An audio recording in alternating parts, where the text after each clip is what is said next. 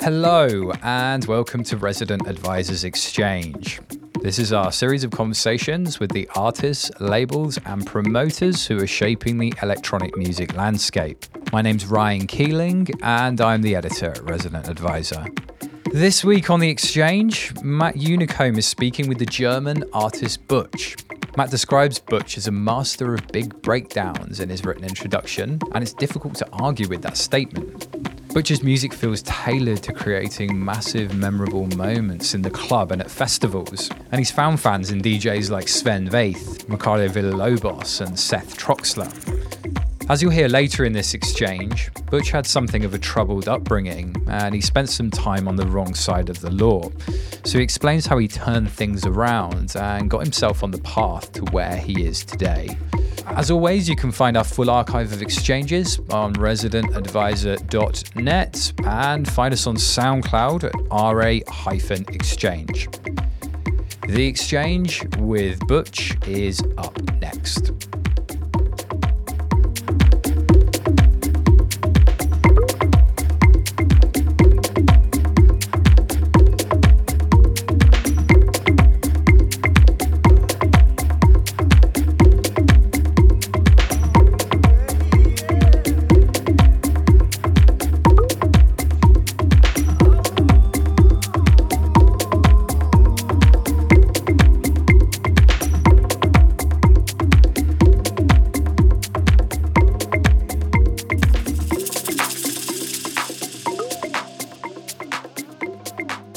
Before this interview, we were chatting about what you were doing before you became a full-time DJ.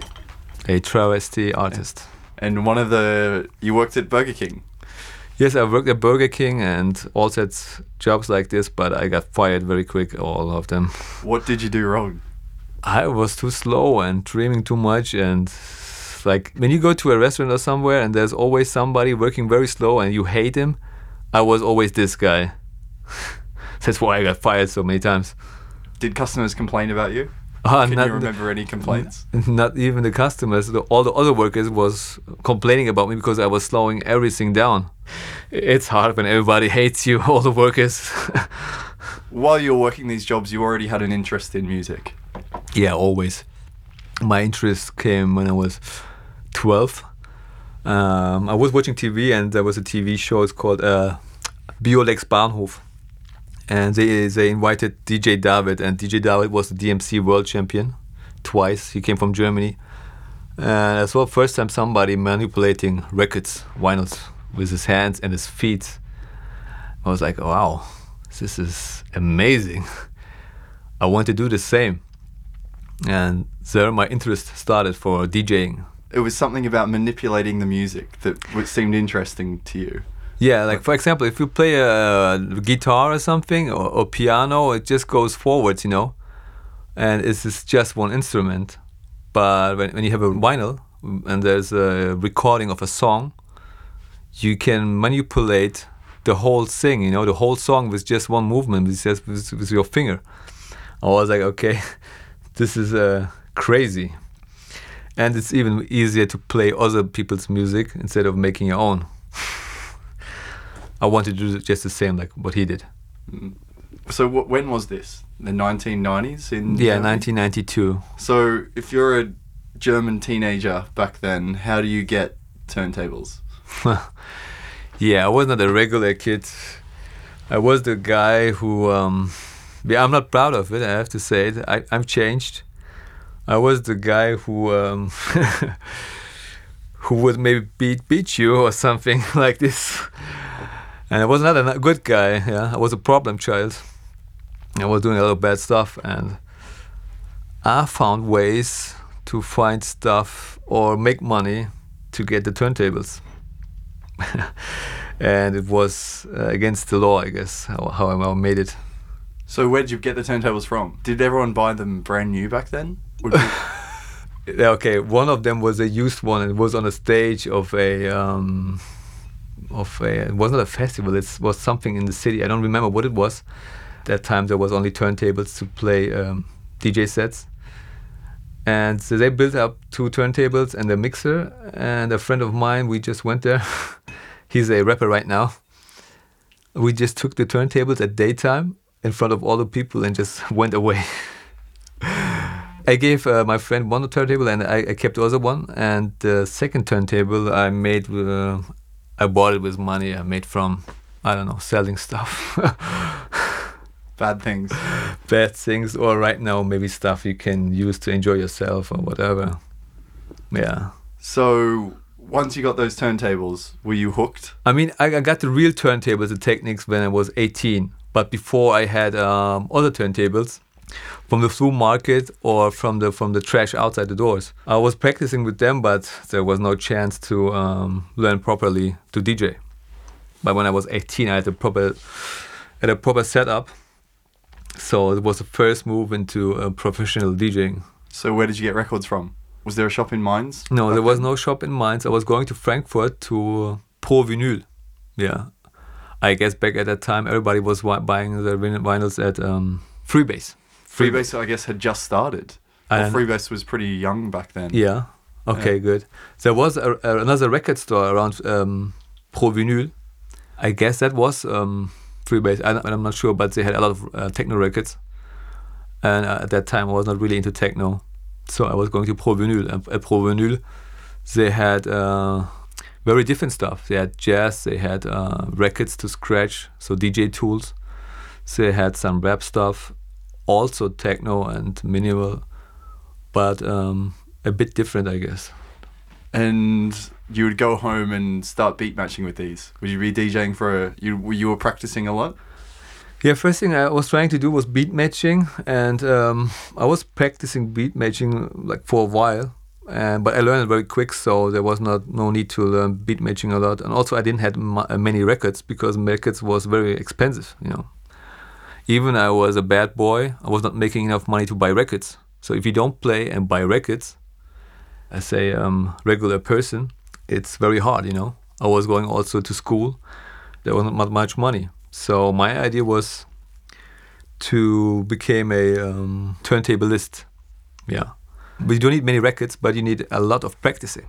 Yeah, I was practicing sometimes 8 hours a day to become a great turntablist, to show my skills at the DJ championships, to win some titles, and afterwards go to the clubs and say, hey, I'm a champion, please let me play here. Also, I was standing before mixtapes, but it was nearly impossible. If you don't know anybody who knows somebody, they will not give you a slot, you know. Yeah, everyone's still just booking their friends. Yeah. Even if you make an amazing DJ mix, it's like, no.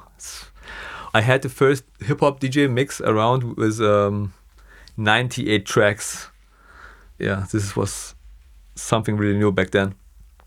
And also there was a DJ show at Jam FM, Berlin, Black Music Radio Show. I won the title of the Mix of the Month twice back then, but still there was no reason to get booked. And if you look at me, I don't really look German, you know. This because of my Turkish roots. And back then, as a Turkish guy, it was almost impossible to get into a club as a guest. So way more difficult to become a DJ. I was pretty sure. So what I was trying to do was very difficult. Also, most of the Turkish DJs, they are from Turkey. They have a way different background than the ones here. Yeah, who we have? We have Sis from Germany and Nitos. And some others. Yeah, I don't remember their names right now. I'm sorry, guys. Well, considering how many people of Turkish descent there are in Germany, it's not very 1.7 million, yeah. Yeah, it's not so many. I guess because most of them are more into hip-hop music or other type of music. Even the place I grew up, I was the only one who was open to different types of music, also to techno, house, and hip-hop. Other people were just listening to hip-hop and were making fun out of me because I was into techno as well. So what was it about techno that you liked? Like, I don't know, did you really like dancing? Did you like the... So yeah, how I got in touch with techno? I was around 10 or 11, maybe 13. My older brother was into techno music. At that time, techno was pretty new. And we had some radio shows, which was on the weekends. And he was out at the weekends, and he asked me to record for him the techno shows. Yeah. So it was RPR, Maximal, and what was the other shame? HR, Club Night, I guess. And I was recording for him the shows. And this was my first contact. So I have to stay in front of the radio with a tape deck and record all the shit for him. And I was also listening to this on my Walkman. And this was my first contact with music, and I really liked it back then. It was cheesier than what is right now popular. But I think everyone's beginning or the first touch of some music is the cheesy stuff. And then you dig deep and find other stuff. But when I started DJing, I was playing hip-hop and R&B. But later I changed to electronic stuff. And so, how I got into 50 Grad, my friend Amir was resident DJ there. And back then he had to play all night, which was something very normal for a DJ back then. Nowadays, if you play all night, is something very special, but it used to be the normal thing. And he was playing Wednesdays, Fridays, Saturdays, and it was too much for him, so he needed somebody to help him. So I started warming up. He was playing house and R&B stuff. So I took away from the R&B part. So I was doing the first year just R&B warm-ups. And the second year I slowly was allowed to play some house. And it took me maybe like 3 years to be allowed to play house in that place.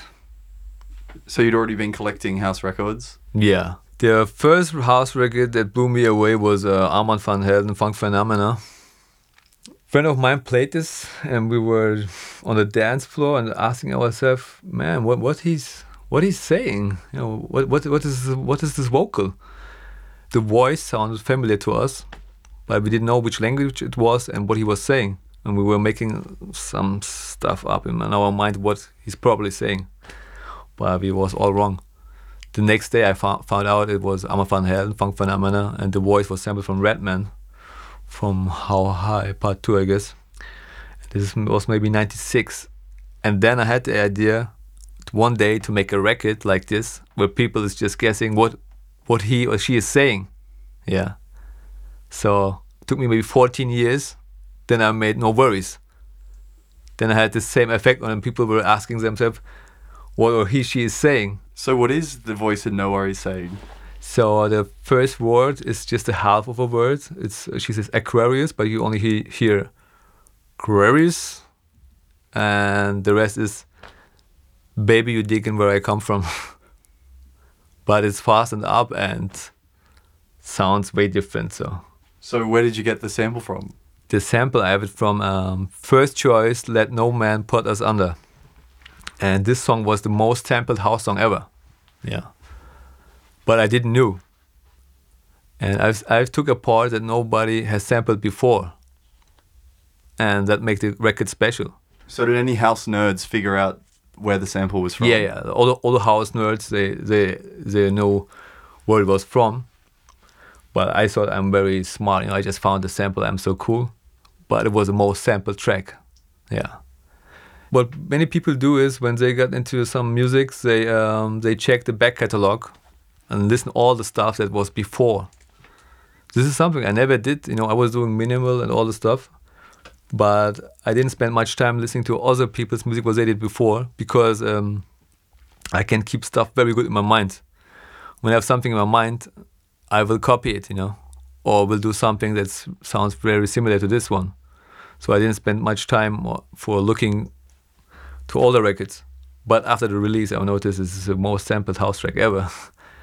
But I found a part which nobody sampled before, and nobody had the idea to sample it. But I guess if I would know before it was the most sampled, I would never try to sample it, because I would think there is no part that was not sampled. So that's a good thing, I guess, not to spend too much time with the back catalog, to look into the future, not into the back. Yeah. So were you able to do like scratching and this kind of thing when you were DJing at 50 grand. Even when I was playing hip hop, I was not scratching because I don't like to annoy people or do something that they probably will not like.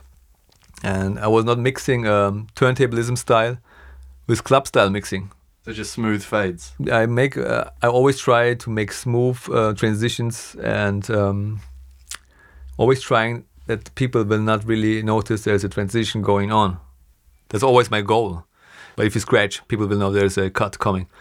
I did it sometimes. Sometimes there is a time to make a hard cut, but like 90% of the set, it's very smooth.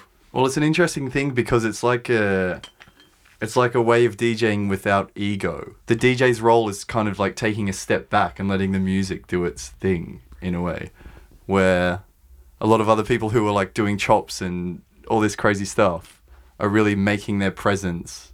Yeah, I know what you mean. There's some music, right? Somebody sits in the studio and makes a record, makes a track, and the track's already ready. It's finished, and there's a part to mix in and there's a part to mix out. At the point when you start manipulating too hard, you kind of kill the arts you did.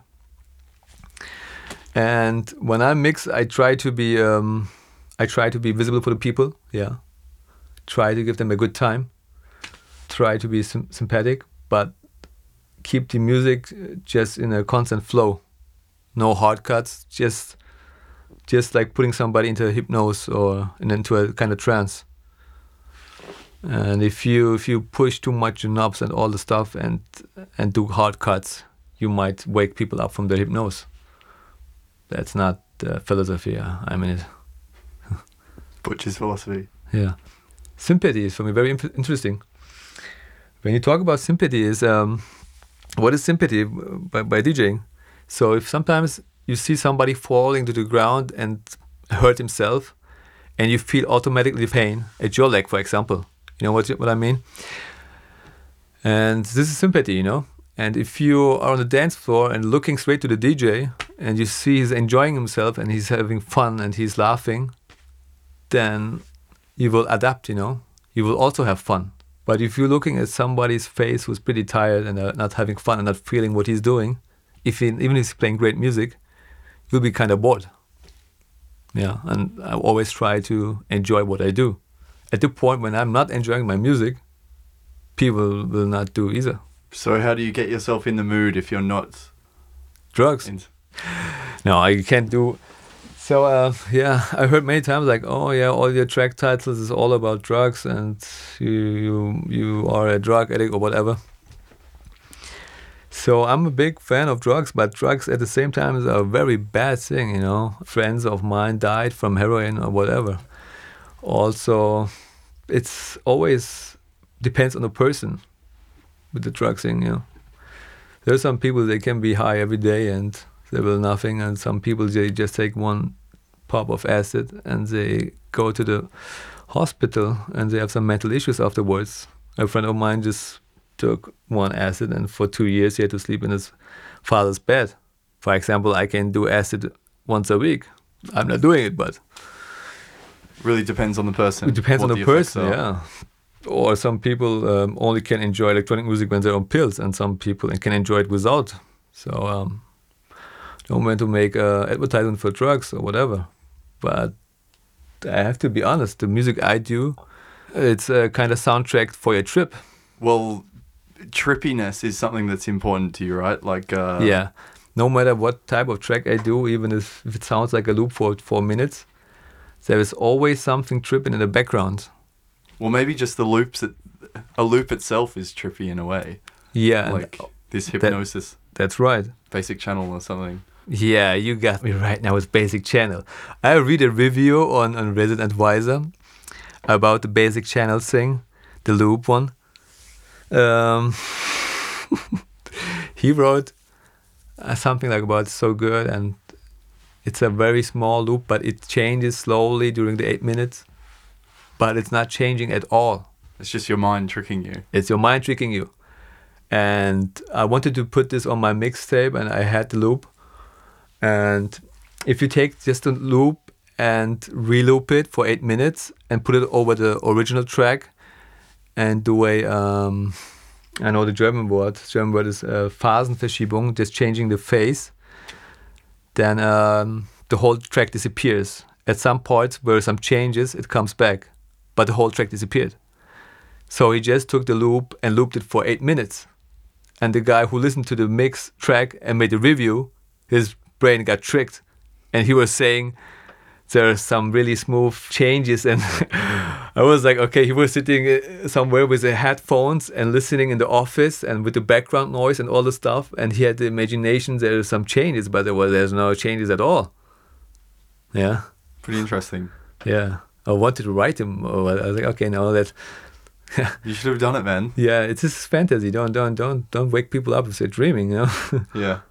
Well, it's like this, Maurizio M5? It's another basic channel related thing, but like it's just also one of these tracks where you're listening to it and you're questioning. These tracks that make you question like is something happening or is it not? Like somehow that there's enough in this like small groove to it's make you question the music itself. It's pretty interesting. It's always your brain that says to you there's something happening, but most of the time there's nothing happening. And if you can make a loop like this, that's great. But for me, I have a loop, there's no changes at all, for example. But in the background, there's some additional sounds and noises which does the changes. This is how I work. Well, this is the interesting thing about you, is that you do know how to make these groovy, loopy tracks, but most of the time there'll be some breakdown or crazy noise. Yeah. Somewhere in the middle. And I don't think I think you're the only producer really doing this in such an extreme way. So the thing is, I could do just a 8-minute loop without changes, for example. Let's talk about Dope. This is just one loop, At the break, people go crazy. Yeah, when I first played it, I was like, okay, people go crazy. I don't know. I didn't know what happened, but afterwards, seeing other people playing it, and there was a good vibe in the club and hands up. So I could have left all the changes out and the DJ could do his own break and all the stuff, but I decided to make it by myself. What I did is I took very slowly the bass out and kept a little bit of kick inside so people were still dancing, not being stopped from dancing. And the bass comes slowly back in, and before the main bass comes back again, I take it out and put the vocals a bit louder, because there's also vocals. And when the bass kicks in, the vocals on full volume, and then take it out again. The thing is, if you listen inside of a club and somebody's playing it, it can give you a good time. But afterwards, if you just take a note of the track ID and you check later on YouTube, it will be really annoying. I had, with No Worries or Rawhide, these tracks have been voted to track of the year in some magazines, all the stuff. And then people were checking on YouTube, and I've checked the comments. They were like, how can this shit be track of the year? It's all the time the same, So it is club music. It's made for the clubs. I didn't make it for home enjoyment in front of your €5 speakers. And yeah, you have to be in a club. You have to be into the vibe, and not in front of your laptop. This is not really made for it. Yeah, it's club music. Yeah. So what I've seen in the last years is many people are producing now that you can enjoy the music also in front of a laptop or when you're at work. But if you play this type of music in a club, it will never give you a huge moment or something. This is for home listening, I guess. Yeah. Why do you love these tracks with big breakdowns? Like if there are two sides to you, obviously. You're making music with Ricardo Villalobos. Yeah. And you're into this basic channel. Yeah. I can tell you easy because I'm an idiot. So sometimes Amir comes into the studio and like say this, oh man, that's a great loop what you just did. I'm like, yeah, okay. And then he goes away, and then a few days later he comes back in the studio and says, man, what you did? Why you have put this big build up and this break? Like there is no fucking need for it. It's a good loop. Just leave it. Why you have to do this? I'm like, I know. I would not even play it if somebody else would make it. But I made it because I'm afraid that some other DJ, if I'm not doing this, the break. Let's give an example, Carola, for example. Yeah. He would just take this track because there is no break. He would make his own break by low cutting, putting effects, and some other track mixing inside to it, and then taking it out. So I'm like, okay, now I want to to make it. That is my track. I want to make the track the break by myself. That's why I'm doing always these big breaks. But to be honest, there is always no need for it for the big breaks. And I've noticed if I leave out the big breaks, the tracks get played by more people. So there's really no need. I don't know what happened to me that I'm always doing these big breaks. But to be honest, there is no need. Maybe you're just a fun guy. Maybe you're not being too serious about it. Yeah, also maybe, yeah. But another thing is I'm old-fashioned, The tracks I do, it's perfect made for playing from vinyl because there's an intro and an outro to mix perfect in. And I still think there is no effects in the club, yeah? So if you play on vinyl and play this track, so you cannot really do something about it. And if there's a break, and there is a break. But nowadays people play CDJ and Traktor and all this stuff, and they have effects, and they can do it by themselves. So there's no really need for it.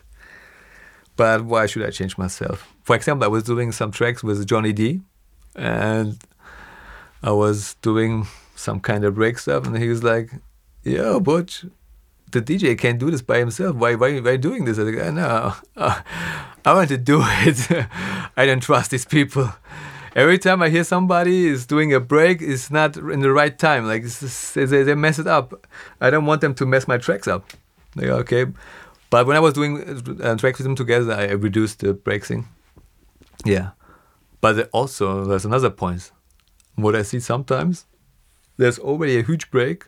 The DJs add on top the effects to make it bigger. I'm like, okay, man, there's no need. Yeah, you can't win. Yeah, I can't win. Yeah. So what takes longer, making these loops or the break? So how does it work when you're making it? So the idea of when it's house based, then it's a matter of samples I use. So finding the right sample can take a few days, or it just pops into my mind. Then it can take a few hours. But to make the perfect break takes for me like 2 weeks or 4 weeks. Because I'm playing it, and from all my experience, club experience, I know how long it should be and how it should be done. You need club experience. Sometimes people say, "Oh, yeah, you are just a producer. You're not a DJ." But to make a break like this and a track like this, which sounds probably annoying on YouTube or on decks or whatever, and has such a big impact on the dance floor. You need DJ experience, That's the thing, because you are making big tunes, or at least most of what I've heard. Has it always been like this? Have you always wanted your tracks to be, these tracks are going to be the memorable parts of a night for most people. So, how did this happen? In the beginning, the first music I was doing was hip-hop beats, but I gave up very fast because there was too much inside, so a rapper couldn't rap on it because it was kind of like hip-hop. It was happening too much. Then I moved to house and techno. And the stuff I was doing, there was no breaks at all. It was just some weirdness, and it was very different, kind of minimalistic. And back then, I never spent much time listening to other people's music. I was into minimal music, but I never heard about Richie Hawtin. And how I got into minimal music, I was driving with a girl in the car, and she was playing some minimal music. I was like, oh man, I want to do the same. And I had 2 minimal records, big records on Trapeze out. Even then, I never heard about Richie Hawtin, who was at that time the king of minimal. And I saw Trapeze is owned. After a while, somebody told me about Richie Hawtin and said, "Oh no, he owns Trapeze," but he wasn't. And this is because I never spent time of listening to the back catalog. and my tracks was very specific and different to other people's music. And no huge breaks or just different. Yeah, if you do music like this, it can consider to be arts or something new, but it will not sell anything. And I was doing this type of music under my real name, so because this was my real stuff that I was doing. And one day I made something similar like this, and somebody told me, hey, you should release something on Great Stuff. Say it's a good label. So I sent them some music, and Rainer Weichwald is the owner of the label, told me, that's some cool stuff. You just had a release on Trapeze, and well, you can do something. But it's kind of boring, you know. It's I don't know where to play this type of music. Like he would ask me, are you playing this type of music? I say, no, I would play this type of music, but I don't know where you can play this type of music because it's very low. But there was a place to play this type of music. Was, for example, Robert Johnson. Yeah. But at that time, I never heard of Robert Johnson. I was playing some other places around, but shady places, shitty places, you know. But I never heard of that place. So Rainer told me to use the cutoff of my Moog to make it more noisy and to make it more pushy. I was like, okay, let's do this. And after listening to him, I had my first hit, like something like a hit. And I was like, wow, so easy. Yeah, this stuff, yeah, people really like this stuff. Yeah, if you don't need to use your brain much, then... So, man, if you had known about Robert Johnson, you could have been a totally different producer. I think if I would, at that time, took some time and listened to all what's going on, it was minimal, yeah, I would become, I guess, a different person, yeah, and would never have signed to Great Stuff. And when I signed to Great Stuff, the guys from Trapeze told me, hey, Bülent, you have a very good name right now, and we get very good reviews from Debug and all the magazines. You should not put your real name on this stuff, what you're doing right now. I'm like, why? They said, yeah, because it's very different and it's kind of shady what you were just starting right now with Great Stuff. And I was like, okay, I changed my name. I will have a new name for Great Stuff. I said, yeah, okay, because if you keep your real name, we will not release any music of you if you go to Great Stuff and release something there. I was like, okay, I'm fine with this. Then at the same night, I was watching Pulp Fiction, and Bruce Willis is driving a cab. You know, he's a guest in the cab, and the driver's name is Esmeralda Villalobos. Yeah, and he says, "Oh, you have a really nice name." She says, "Thank you." And then she asks him, "What's your name?" And he says, "Butch." And then she asks, "What your name means?" And Bruce Willis says, "I'm American, baby. Our names mean shit." Like, okay. It means shit. Let's do this. I call myself Butch from now on. For Great Stuff, I do 2 records, and let's see what will happen. And that's what I did. And then I started doing like kind of harder techno stuff. And from then on, I got successful. Then the Trapeze guy said, let's do the new records from you under the name of Butch. Yeah, this was kind of strange for me, but I did, yeah. So, what year was this Great Stuff? What year was that? I guess 2007. And was that your big, like... This was my starting, you know, and before then, like from 2004, I started sending stuff to labels. I remember labels telling me, please, never ever send us music again. Yeah, never again.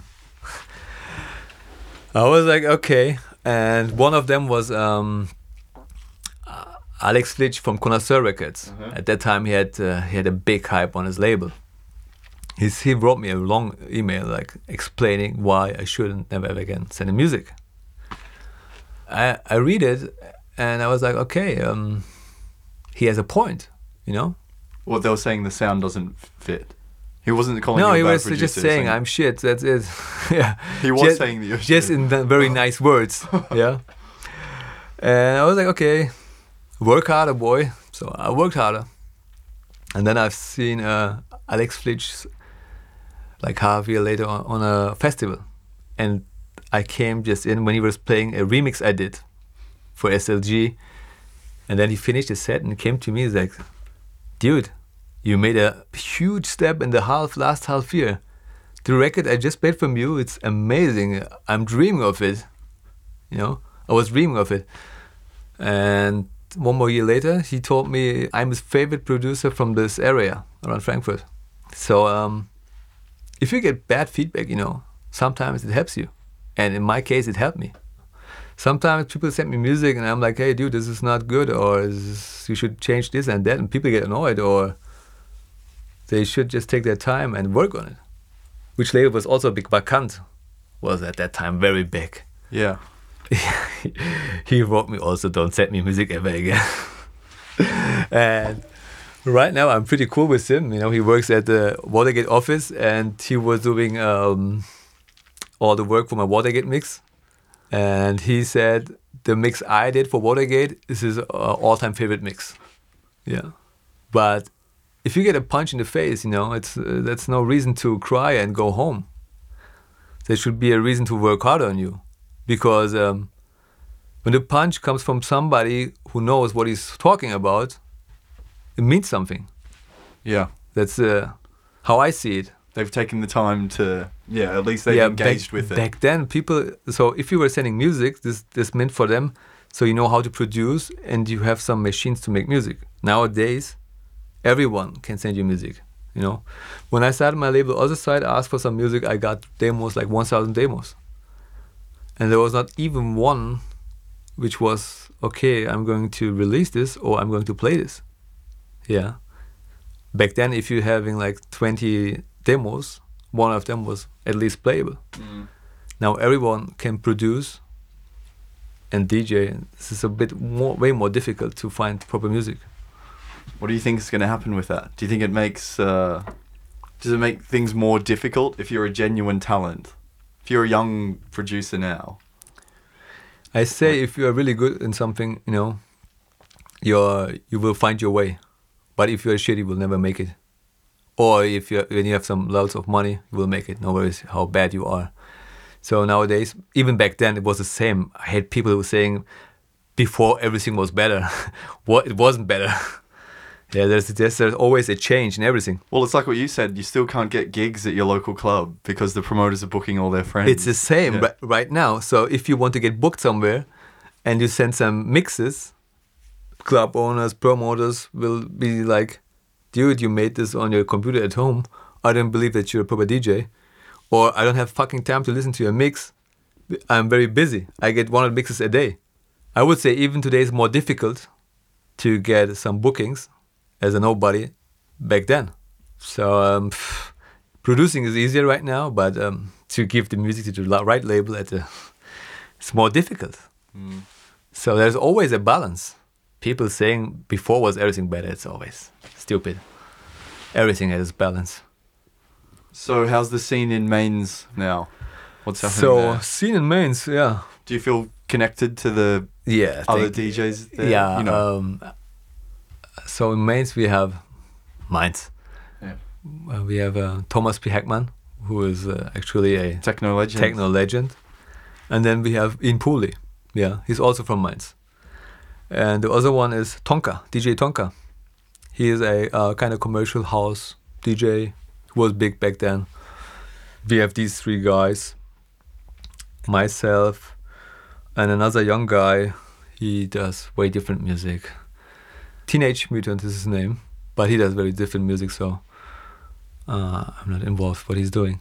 So we don't really have a scene in Mainz. But we have some good people coming from Mainz, also new people. Hard Work, Soft Drink. Yeah. Felix and Cedric are from Mainz. My boys. Big up yourself, motherfuckers. Yeah, this Frankfurt thing is pretty cool. I'm not sure how much you've heard, but there's a cool group of young Germans. Yeah, I think for this type of music you have to be very involved into... Yeah, I appreciate it. Some people say you have to be educated in music to... when somebody comes up with, you have to be educated in music, I'm like, oh, fuck, man, this is no school. This is music. You don't have to be educated. You just have to be open-minded. Yeah. Sometimes I go to places and the promoters say, "Oh, we have very good crowd, educated crowds. They know about music." It's like, what does that even mean? Yeah. Spend all the time on resident advisor checking what's hot, what is not, and I don't know. This is listening other people's mixes. This is. You don't need to know anything. You just have to be open-minded, go to a club and just open your mind and have a good time. That's it, isn't it? Like people who are open to new experiences with music. Yeah. While you were a young music fan, you had another life. What happened? It's not like this that most of the DJs are born with a silver spoon in their mouth, you know. The way I grew up and everything around me was kind of different. When I was 5, my father died and was a regular worker in the fabric. And my father was a guest worker. In Germany, we call it guest worker. If you came to work to Germany, you had a stamp in your passport that says guest worker. And he was working at Opel, it's just Vauxhall. British people call it Vauxhall. And they had a special place where only Turkish people was working, like maybe 10,000 or something. And he was working in the, how you call it, painting the cars? Yeah. So they were very cheap and they're not giving people gas masks. And they couldn't talk proper German and they was not at, they had no trade union, the Turkish workers, and so they was not giving gas masks. So he died from brain cancer because there was no gas masks. At this time I was 5 and he left a big debt to my mom. My mom couldn't talk German because they were expecting to go back to Turkey after a few years of work. So I have 2 olders, my sister and my brother. So my mom had to pay the debts to my father and also make a proper living for us. So we moved from outside, from the small city to Mainz. And my mom was having 2 jobs on minimum wage. So if you can talk German, and then you will have proper work, you know. And she was working all the time. And I was alone at home with my sister. And my brother was hanging out at some bad guys. We were living in a bad neighborhood also. Yeah. I was a little kid and my sister taught me reading and writing. So I went to school and I was pretty good in the first months. I was like the best because I was able to read and write before everything started. But everything changed very quick. I didn't connect to other students. I was all alone all the time. And even like eating lunch alone? Or eating lunch alone. Another point is I was the only Turk in my class and German kids was not really connecting to Turks. So it was maybe told from their parents not to hang out with, I don't know. It was strange back then as a foreigner. I didn't have any friends. So in the beginning, but I was very good in school. So 1 year later, they removed me from 2nd grade to 1st grade because I was sleeping all the time. I was dreaming. I was not taking care of the education I was getting. Yeah, I missed everything. And at 3rd grade, the same happened again. Yeah, I was very, very bad in school. Very, very bad. And I had some teachers believing in me, and they keep pushing me. So I made it to 5th grade to proper high school. And I had an after-school program. My mom was working all the time.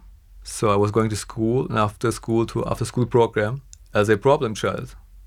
Because I wasn't a regular child and I was fighting all the time other people, beating up other kids, being very bad in school. It was the beginning of a very bad career for me. And when after school and after the after-school program, I had a little gang and I was the leader of the gang. I was I was pretty bad boy. So it's something I'm not proud of, but it's part of my history. So anyway, when I was at 7th grade, I was still very bad in school, and the guys from the after-school program was like, this guy will never make it, he will end up in jail or whatever. So they had the idea to make some psychological tests on me to see what's wrong. So they were pretty sure I'm retarded. Like Forrest Gump, but not walking that fast and not so nice. So, and I was pretty sure about myself that I'm dumb. I made these tests, and afterwards, it was shown that I'm under-challenged. So I was good, but I was thinking I'm bad, and the stuff I learned in school was too easy for me. So right after this test, there was a change in my life. I knew I'm not retarded. I'm not a stupid person. I'm just a bit different. From day to another, I became the best of my school class. Before I was the worst. Yeah. But I didn't change my behavior as a person. I was still a bad guy, but at the same time very good. Our principal from our school was even showing off with me at some seminars or whatever, how good I am in math and all the stuff. And I grew up like this, and at 10th grade, I was bored from school again because I spent too much time in school. I had the feeling like I will never make a normal living, And during this time, I got arrested many times, and I was in court also a lot. But when I was in court, I was good in talking to the judge, so I always was able to free myself. But one day, I fucked it up too hard, I came to a judge, and he was like, "Okay, boy, I'm not like the other judges. You're going to locked up for the next 2 years." So what kind of things were you doing? Stealing? Graffiti? Many crimes, because when I got convicted for a crime, I changed my business to another. So I can't say it was the first time. And this judge said, you cannot come every time and say it was the first time I did this and make a journey through all crimes. And I was like, I thought it's a joke, but I was away for a long time, and I had time to think about where I'm going to end up, and my other friends, people I grew up with. Some of them are members of Hells Angels right now, or some others dead. And if I look at my life back, then I have the perfect story to become a gangster rapper, But I'm not. After being locked up for a while, I changed my mind, and maybe 1% of the people who got locked up, they get re-socialized, and I got re-socialized. So when I got released, I started with an apprenticeship as a graphic designer, because I was always good in arts and everything that has to do with creativity. And that's also the reason why teachers believed in me and keep me pushing, because they've seen my arts that I'm doing, drawing and music. That's why they push me. Otherwise, I don't think they would have pushed me. So I started this thing. I became a graphic designer. I finished 2004, and then I started working as a graphic designer. But there is something called karma or whatever. Things I did before 2001 or whatever came back at me, and I got locked up again. In adult jail? Yeah. No, I was always in adult jail, but I didn't want to use the word jail, but yeah, I was the youngest. I was the youngest in adult jail because of my crime history. The judge was like, the things you did and how you did, it's not the way some kid would did, So they punished me like an adult because of the intelligence of the crime and all this. So I was in prison again for another 7 months. But I didn't do anything after got released after the last time. So I was free afterwards, and I started working again. But the firm I was working, they got bankrupt, and I was living from kind of welfare. Living on social security, I had a lot of time. Yeah. Since I was no criminal anymore, I had my love to music. So what I did is, dude, you have a lot of time, so let's make music. I spent all the time making music.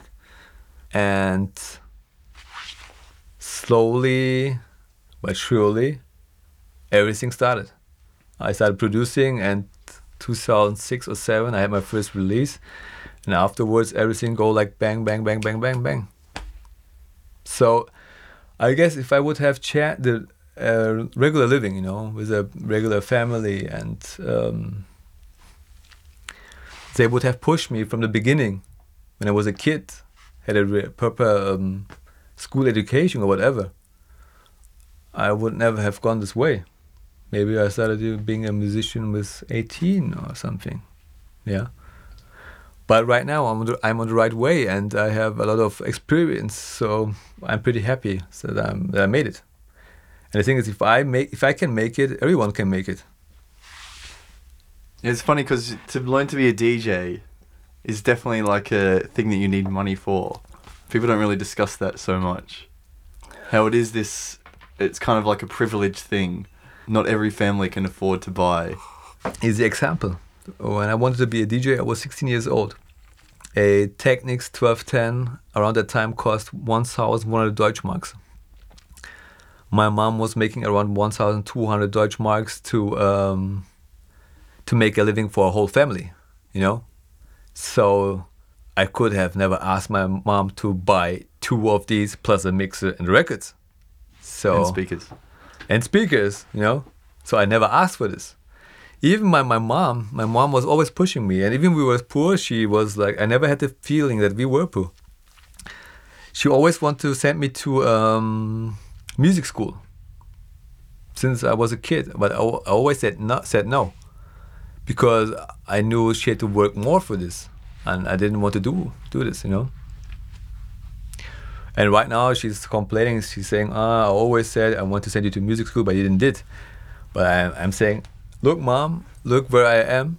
She's saying, this isn't music. Yeah, this is just music. Noises. Yeah, my mom still thinks that I do all the scratching stuff still, because she knew me when I was starting at home, you know, with scratching. Also, it was annoying for her. And she still thinks I'm scratching in front of people, but I'm not. Has she been to one of your gigs? No. Should bring her to Love Family Park next time. Maybe should I bring her to Love Family Park or something, yeah. So see how we were talking before about this this groove thing? You know how to make these like minimal grooves. Oh yeah. You obviously know the difference between this big room festival stuff, yeah, and the stuff that like Villa-Lobos is making. And it seems like you can make both. Yeah. I think you know how to make like a nerdy groove for like Robert Johnson. What do you like more about making the big room party stuff? So there's one thing that everybody loves, and it's called success. So let's say I make a nerdy groove under my real name, and it gets released on a proper label. The critics will say, oh, that's not Butch, or that's not good. That's something I noticed, you know, because they categorize you, you know. If you're a Butch, then you do this big room stuff, yeah. Even if it's proper, they push a little on you sometimes. And when I do the other stuff, then they're saying you're doing always the same. So, yeah. It's a lose-lose situation. So what I do is I do a EP with some more experimental, like minimal stuff, and then do another one, which has the big breaks. And one of them gets some notes, and the other one not, just gets loose. When you're hanging out with Ricardo Villa-Lobos, yeah, I read in this interview, he encouraged you to make more trippy music. Did I read that correctly? Yeah. So, what do you think? Since the beginning, you know, if I make a big room track, there's a B-side with the opposite of it, and Villa-Lobos was always playing the other side of the record, so he knew the other side of me. And when I got introduced to him, he was saying like, "Wow, man, dude, I was looking for you a long time, and you do some awesome music. I like both sides, but the trippy side, you're very good in. You should more do of this, and come to my studio. Let's make something together." And I was like, yeah, I will come over and then we make some music. Then I stood away. And then every time I saw him, he was asking me to come over. And I was like, hey man, this is Ricardo Villa-Lobos. I thought he's just saying this, you know, just to be nice. But he was honest with this. He really wanted to make music with me, but I couldn't believe him. So after 1 year, he asked me like, "Let's come something." And I was like, "Okay." And then I took all my balls together, and then I went to the studio, and then we made something trippy. Yeah, and he's right.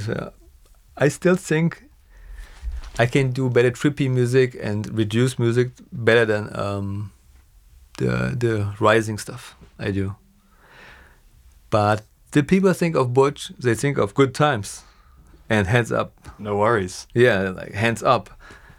No matter what I try right now, it's when I do something trippy as Butch, people like, "Oh man, I'm disappointed." So boring. Yeah, so boring. That's no house. There's no break. What is this? And at the other side, the right people were like, "Oh, this is a Butch record. I don't need to buy it because it's hands up. I'm not playing this type of music." But if they go out and listen to Villa Lobos, and they're like, "Hey man, what is this? It's Butch." "Oh really? Okay, cool." Then after a while, I get an email. "Dude, I heard a track of you that Villa Lobos playing. Can you please send it to me?" I'm like, "Oh, okay. I didn't know that you're playing my stuff." "Oh yeah, not really, but this one is cool. Please send over." No. No, I always send music. It's pretty interesting though. Like, who else is in this position? I think you're the only one that's making big room stuff, but can so clearly make this stuff that nerds will also like. Like, or maybe some producers used to do it a long time ago. Yeah, I guess maybe that I'm somewhere right in the middle, and I'm trying to I'll give an example. If you play dope, so the first 2 minutes is just a groove, yeah.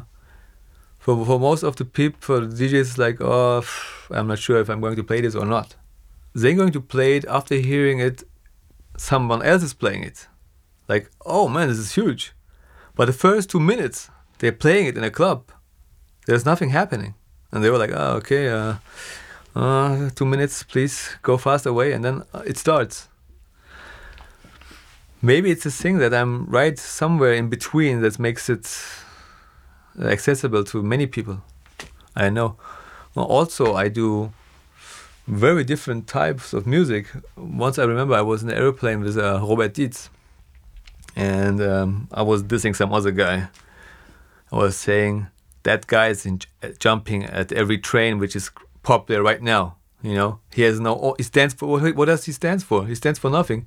He jumps on every train which is hot at the moment. If it's techno right now, he will do techno, and I don't like that guy." And he was saying, "What you stand for?" I was like, I took a second, I was thinking.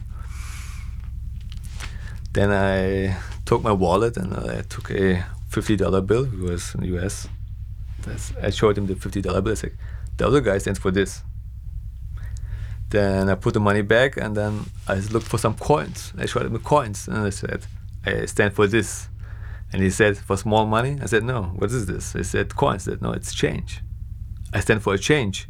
I constantly change. I do always different stuff, And if I change, I'm changed before it's popular, If I do a house record, I do it at the time when everybody's jumping on the techno train, yeah. When I released Dope, at that time, everybody from deep house to whatever was playing techno. No, which made no sense for me at all, Some guy who was playing commercial deep house is changing to techno because it's popular right now. I was like, okay, fuck this shit, man. I'm just make a house release. Or I had a acid release on Tuskegee, and then I read some comment or some review.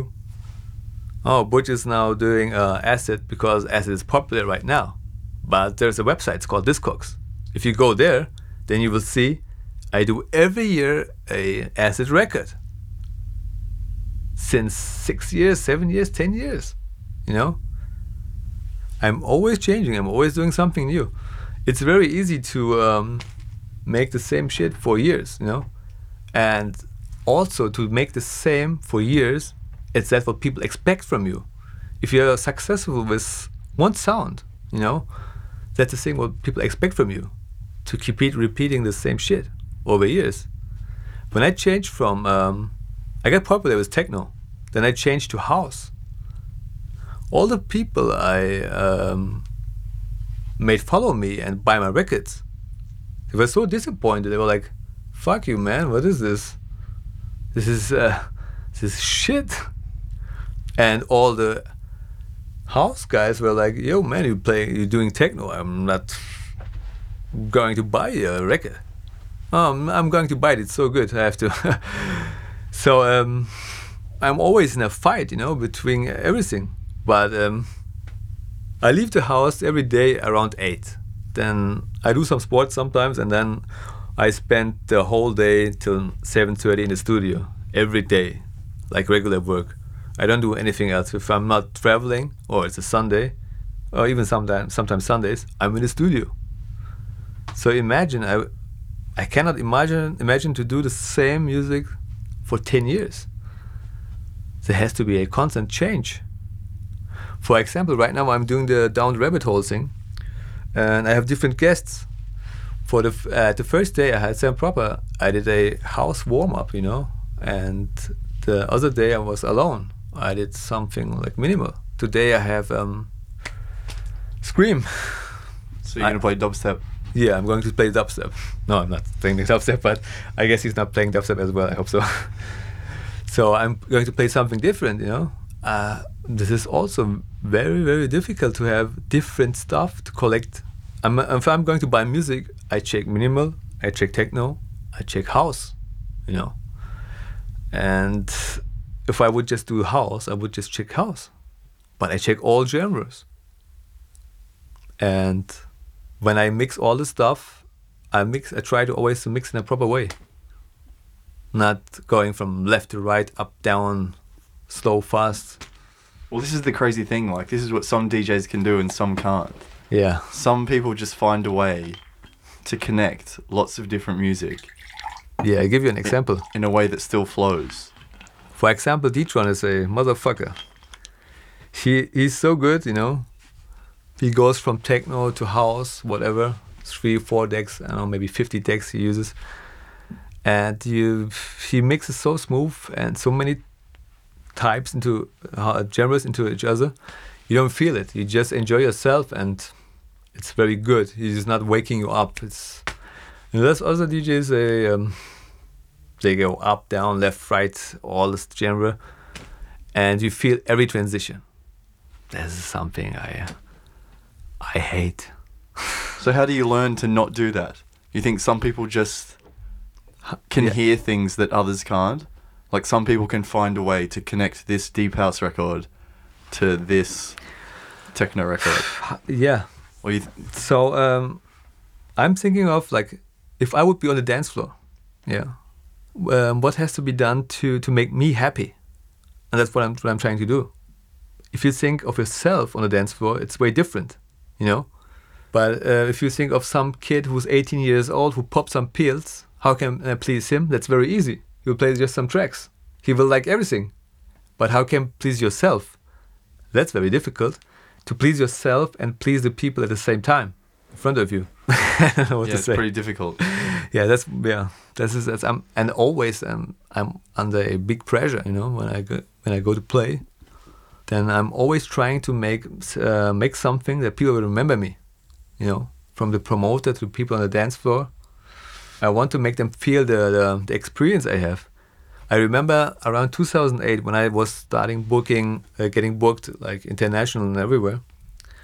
This was a time where people started producing with computers, and people got famous who are not actually DJs, who just had some luck with putting loops together. And I got booked, and I was playing like all my life before. And I remember promoters and club owners were telling me, "Hey man, you are a DJ. You can mix." I'm like, "Yo, dude, you booked me." So it's like, yeah, but the most of the people we book is like, we book the hot guys from at the moment. They don't really know how to mix and all the stuff. But I was like, okay, that's strange. That's a compliment. I don't know.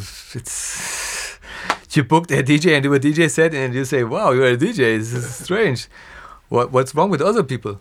Yeah, this is something I learned. But right now, I like to listen a lot to other DJs. I go and listen, and I'm like, wow, this is I don't hear any DJ experience. I don't hear anything. I hear just perfect management. I hear perfect advertisement, very produced music, which made you a big DJ. But you are standing there, but you're actually not. And people don't understand because they're used to this kind of DJs. I remember a lot of times I'm playing, and then the next super hype DJ comes with his tractor in his hand with the cables and shows it to the sound engineer and says, connect this. It's not asking, could you please connect this, and I'm going to play. And the sound engineer is like, that's not my job. And then he's trying to connect this by himself, and he doesn't know how to connect his shit. This is something I've seen in the last years. This is something, before, if you can't mix, you cannot go to be a DJ. If you don't know what you're doing, you're at the wrong place. But right now, with the right software and right stuff, you can do it. All the stuff that makes our life easier makes our lives as a DJ worse. It's like this. For example, I play right now with USB. I'm not playing vinyl. But to play with USB, I can teach a regular person who's able to dance within 5-6 hours how to mix. Yeah.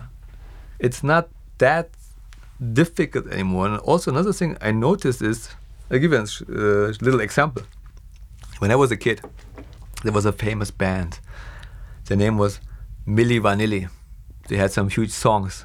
One of them was Ooh, ooh, ooh, girl, you know it's true, I love you. Yeah. First of all, they were looking good. They were doing a good show, and they were dancing like crazy. They had many #1 hits. They won Grammys. Yeah.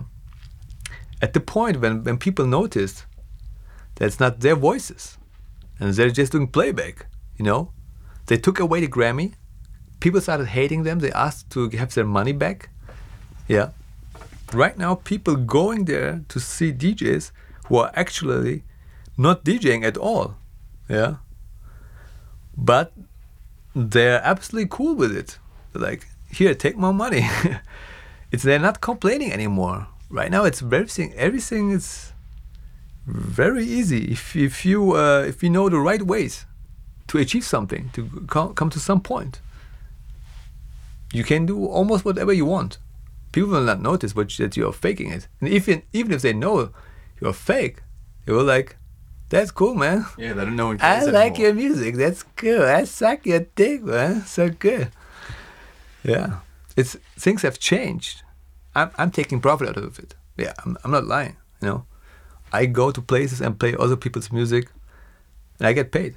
I remember when I was a kid, we were at school, and some friend said, hey man, I've seen yesterday Moby in TV, and they said Moby is the most paid DJ in the world. He gets 10,000 Deutschmarks for a whole night. 10,000 Deutschmarks, that's around 5,000 euros right now.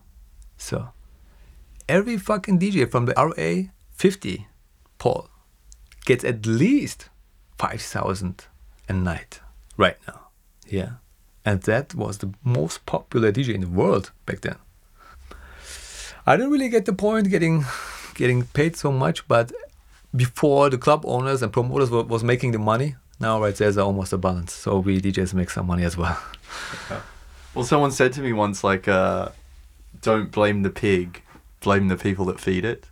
It is like this, So I see a lot of times people pointing at EDM people, like DJs, and like they're saying, oh, these are retards, they are stupid or whatever. If they like it, they like it.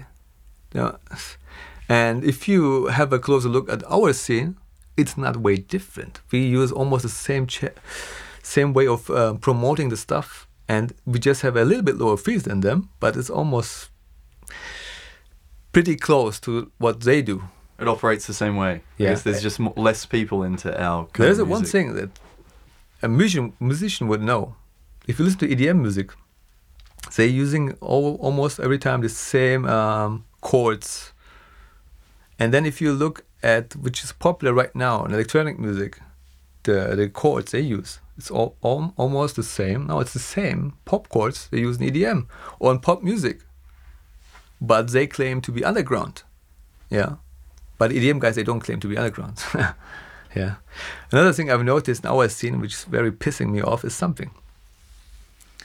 If you look at rappers and at the rap scene, they're dissing each other. And if you're not really into it, then you think if they meet some place, they will shoot each other. But if they meet at some other place, they hang out and have drinks. They're cool. In our scene, it's the opposite. You see people spreading love, everyone is cool, I love everybody.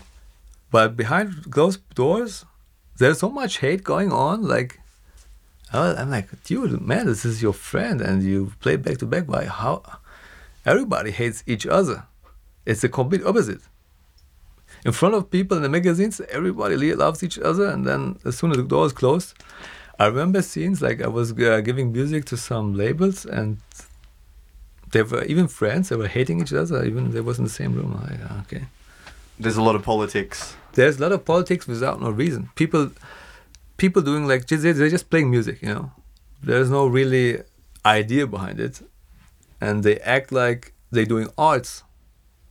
But it's not arts. If you from the point of view as a musician, an experienced DJ, what they do, for me, is most of them not arts, but the way they act like artists and something makes it look for regular people on the dance floor or following as they're really artists. Mm-hmm. And I'm doing the complete opposite. I act like a complete retard. But yeah. Yeah. Well, I guess at the end of the day, this music is supposed to be for fun. For fun, yeah. So I give you an easy example. If you go to a club as a DJ, you are behind the DJ deck. You get paid to play music, yeah, or not to play music. First of all, you get paid for your name. Afterwards, the music, yeah, as a popular DJ. The people in front of you, they've been working the whole week or studying, so it's weekend for them. They paid the entrance, and they paid for drugs or alcohol, drinks, whatever, as they want to have a good time. And you, as a DJ, you have to find a way to express yourself and give these people a good time. If you can't make it, you better stay at home. So, what's it like making music with Ricardo? Is he the genius? When you see him in action in his studio, does he seem like a genius? Well, so first of all, you have to know he's the nicest person on this earth. Yeah. So I prepare some stuff and I go to the studio and then he loads it into his Logic and then we start working on it.